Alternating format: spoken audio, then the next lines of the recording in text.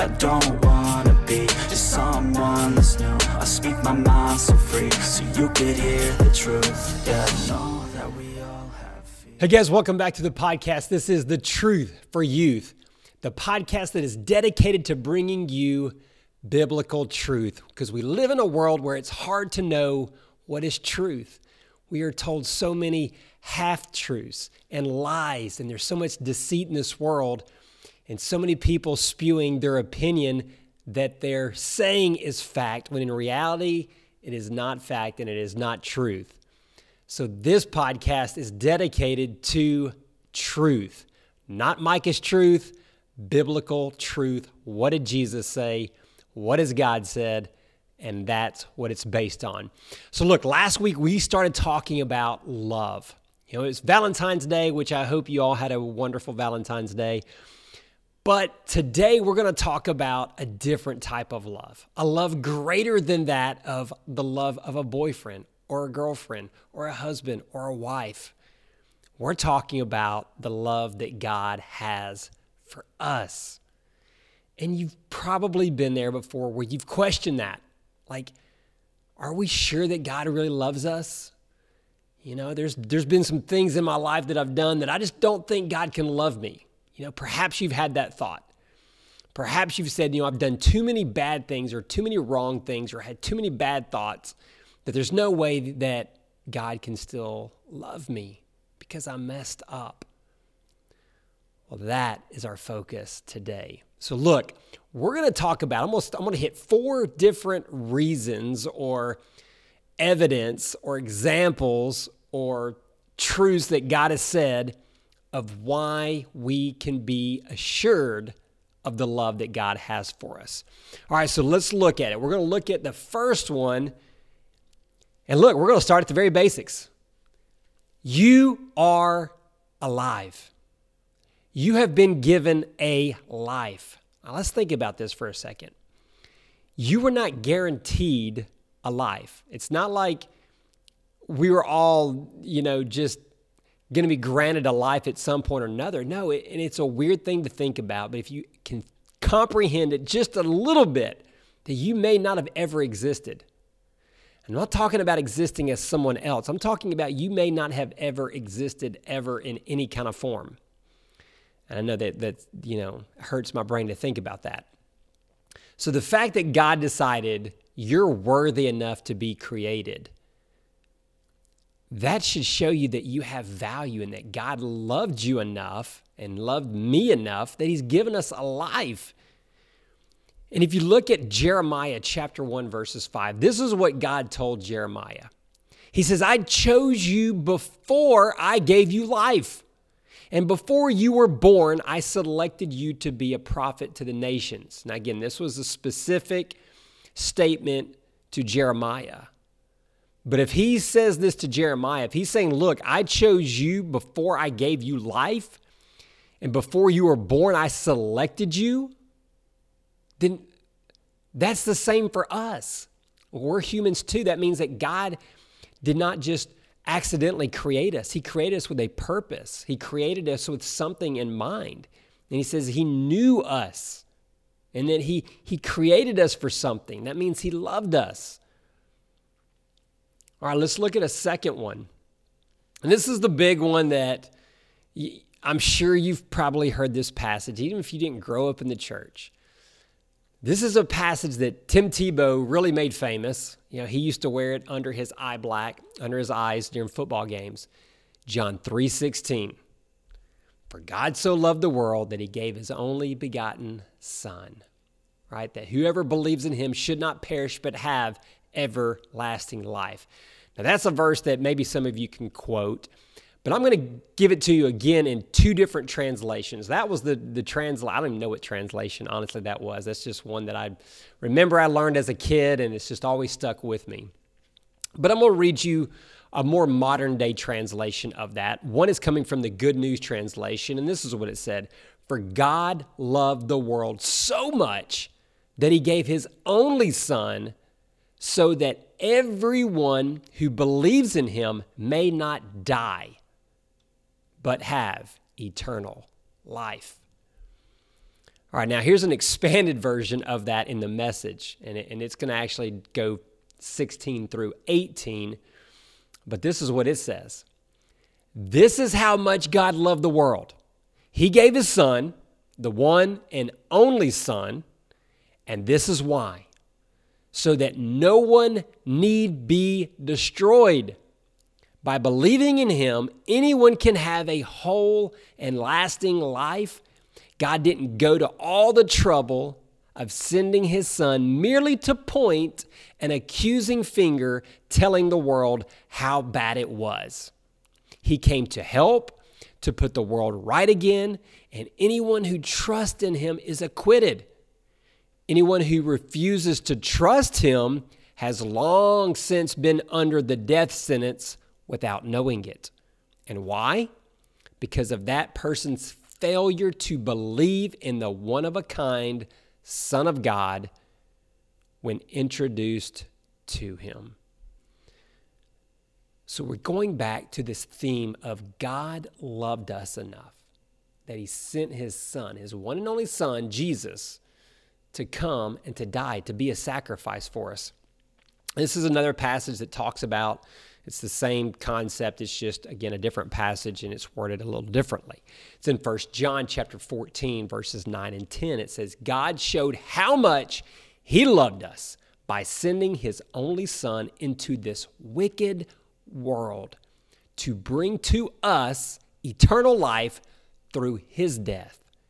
In this act, we see what real love is. It is not our love for God, but it is his love for us when he sent his Son to satisfy God's anger against our sins. So here's the whole point of those passages. God loved you.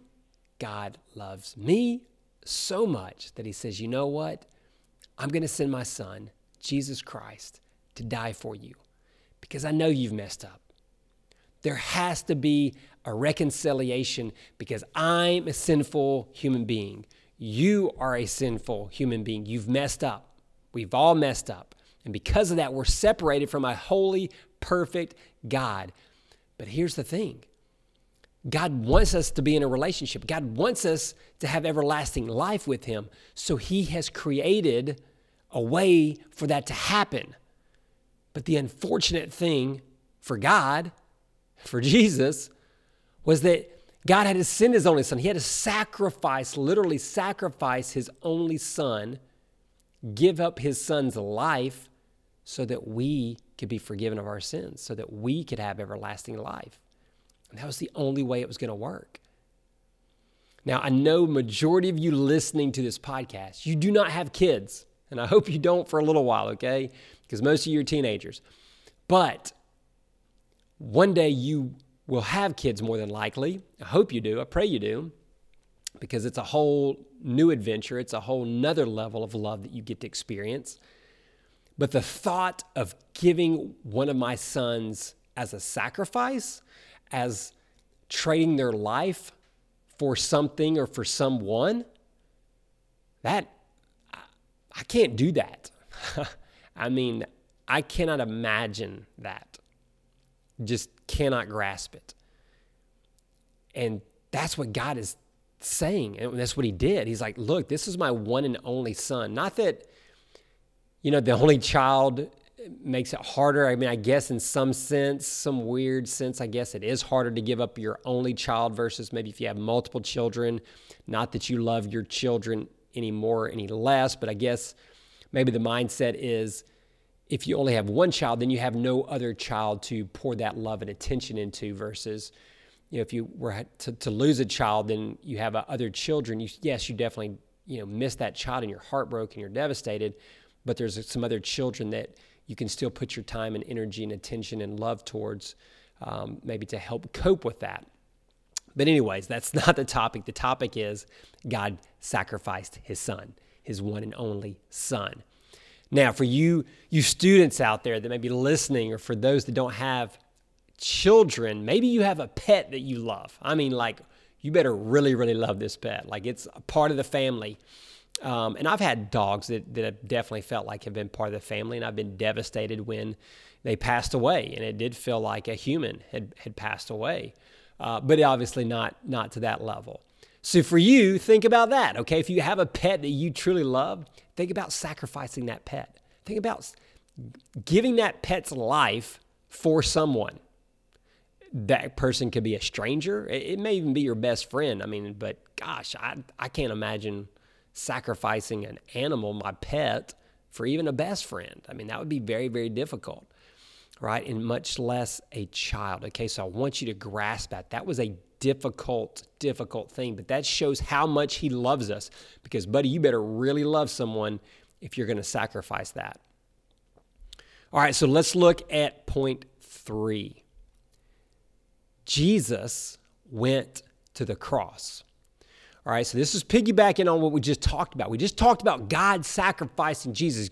God said, I'm giving you Jesus. But ultimately, Jesus kind of gets a say-so in this, right? Like, he comes, he lives, he's a grown man, and now it's time for him to go through this brutal situation where he's got to be humiliated. He's got to be rejected. He's going to be beaten and spit on and mocked and abused and ultimately suffer and die on a cross, a humiliating, extremely brutal and painful death. And if we look at the passage in Matthew chapter 26, verse 39, this is what it says. He went forward a little, and he fell down on the ground, and he prayed, "My Father, if it is possible, let this cup be taken away from me, but I want your will, not mine." All right, so this is where Jesus is getting ready to go to the cross, right? And it's starting to weigh on him, and he's starting to really feel the weight of it and the reality of it. Now, look, I think, I'm guilty of this as well. Sometimes I think we get this mindset of, it's God, okay? It's God. I mean, he can bear anything. He can handle anything. He probably didn't really even feel it, right? Because he's God, He could have rejected it. But no, look, yes, he was fully God, but he was also fully man. He was 100% human as well, meaning he felt the emotions. He felt the rejection. He felt the humiliation. He physically felt the pain. He had the nerves in his body that were feeling that pain, excruciating, the broken bones and the thorns on his head and the nails in his feet and his hands. I mean, he felt that pain. He felt it all. And he knew that was coming. And now he's like, God, hey, if there's any other way, if there's a plan B, we can make this thing happen without me having to go through this, let's do that. But you know what he says in the end? But God, not my will, I want your will. You know what that's really saying? He's saying, God, I love these people too, and I'm willing to die for them. So if there's not another way, God, I'm going to do this. I'm going to die for them. I'm going to be humiliated. I'm going to suffer. It didn't have to be this way because I am God, but this is how much I love you. I love all of you, and I'm willing to do this. I'm willing to give my life and to die on this cross because the love that I have for you, that is strong. Now look, last week we hit on this a lot about love not being just an emotion. It is an action. Guys, this is all action we're talking about. God creating you, God giving his son to die for you, Jesus physically going to the cross and dying for us. And the last one, guess what? It's action as well. Point number 4. Look at what Jesus did on this earth, okay? What did he do? He lived and he loved the unlovable, the outcasts. Well, you may be saying, well, what does that have to do with Jesus loving me? Look, Jesus was God. He could have come back to this earth as anything that he wanted. He could have come back as a king that was worshiped and praised and hung out with royalty all day long. But what did he do? He came back as a humble servant. And what was his actions? What did his life look like when he was here on earth? He was a humble guy. He was helping others. He wasn't running around with royalty and all the rich people. No, he was with the poor, right? He was hanging out with fishermen. He was hanging out with the dreaded and outcast tax collectors that were like looked at as just criminals and crooks. Let's look at a passage that talks about that. Luke chapter 5, verses 29 through 31. Later, Levi held a banquet in his home with Jesus as the guest of honor. And many of Levi's fellow tax collectors and other guests also ate with them. But the Pharisees and their teachers of religious law complained bitterly to Jesus' disciples. Why do you eat and drink with such scum? And Jesus answered them, healthy people don't need a doctor. Sick people do. I have come to call not those who think they are righteous, but those who know they are sinners and need to repent. What is that saying? It's saying Jesus didn't come to just live it up, party, hang out with the wealthy, and have a great time on earth. He came to help and to sacrifice and to love the people that were the outcasts, right? Those tax collectors were seen as dirtbags, as scum. Jesus went and hung out with them, knowing that his reputation was going to be hindered, right? That it was going to, that they were, these religious leaders, these Pharisees, were going to hate on Jesus for doing that. He knew that was coming. He knew he was going to catch a lot of flack for this, but he did it anyways because he loved these outcasts, right? He loved these people enough to sacrifice his reputation, to sacrifice what other people thought of him and his popularity or whatever, his acceptance by certain groups, because he loved these people enough to go have dinner with them so he could build a relationship with them and teach them what love was and to teach them what everlasting life was and to show them that he truly was the Messiah. Here's another example. Luke chapter 6, 6 through 11. On another Sabbath, he was in the synagogue teaching, and a man was present whose right hand was deformed. And the teachers of the law and the Pharisees watched closely to see whether he would heal the man that day, since it was the Sabbath. For they were eager to find some charge to bring against him. How well he knew their thoughts. But he said to the man with the deformed hand, "Come and stand here where everyone can see." So he did. And then Jesus said to the Pharisees and the teachers of the law, "I have a question for you. Is it right to do good on the Sabbath day or to do harm? To save life or to destroy it?"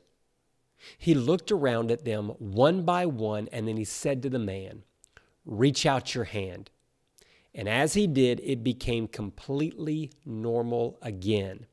At this, the enemies of Jesus were wild with rage and began to plot his murder.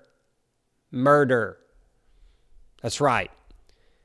Jesus heals a man on the Sabbath. Now remember, the Sabbath was supposed to be a day of rest, and that's what these Pharisees, these quote-unquote religious leaders, were trying to catch Jesus in a trap. And what did it say? Jesus knew. Jesus knew what they were thinking. He knew this was going to, again, hurt his reputation, but he did it anyways. Two reasons. One, he wanted to make a point. The law, it's not about this legalistic law, right? Yes, we need to rest and we need to worship and we need to respect God and kind of have a day of dedication to him. But he was like, I'm going to heal a man. Are you really going to hate me because I'm about to heal a man? Now look, Jesus could have easily waited till the morning to do this, but he chose to do it anyways because he wanted to make that point. And two, he loved this man. His love for this man and to heal him and help him was greater than his reputation. And again, he knew these Pharisees were going to get mad. He knew it was going to hurt his popularity. And even they started to plot his murder because of this. Jesus knew all that, and he did it anyways. Because his love for you and for me is so much greater than that. So much greater than that. Those are the 4 points that I wanted to hit on. Obviously, there's so many more examples in the Bible that, man, God and Jesus continue to love people despite mess-ups, despite mistakes, and he always is going above and beyond. He wants us to have everlasting life with him, and he's willing to sacrifice, and he's willing to do whatever. But now let me say this. It's still our decision as humans to accept that love, right, and to choose to believe in Jesus. That's on us, okay? Jesus is doing his part by loving and giving us the option. Now, I want to kind of go with this one more verse just as kind of a finisher, as kind of a closer here. It's Romans chapter 8, verses 38 through 39. This is what it says. For I am convinced that nothing can separate us from his love. Death can't, life can't, the angels won't, and all the powers of hell itself cannot keep God's love away. Our fears for today, our worries about tomorrow, or where we are, high above the sky or in the deepest ocean, nothing will ever be able to separate us from the love of God, demonstrated by our Lord Jesus Christ when he died for us. Man, love is a verb, right? Love is action. And we can be fully assured that God loves us more than we can ever comprehend and more than we will ever love him or more than we will ever love anybody else on this earth. And the great news about all this and the peace that you and I can have is nothing can ever take that love away. Nothing and no one. God's always going to love you. Now, again, we have to reciprocate that, okay? Just because he loves us doesn't mean we get to do whatever we want. You have to accept that love, and you do have to commit your life to Jesus in order for there to be that everlasting relationship with God in eternity. But no one has taken his love away from us. No, nothing this world can do, nothing that can happen. Have that peace of mind. Guys, you are loved. You are loved by the Creator of all, and that's all that should matter. Yeah, we may get rejected. Yeah, we're going to get some heartbroken situations here on this earth, but it doesn't compare to God's love, and that's what really matters. Guys, I also want you to know that I love you, okay? Hey, if I can do anything for you, if you have questions or comments, feel free to hit me up in the email. It is in those show notes for this podcast. Guys, thanks again. If you're finding value, please share the podcast.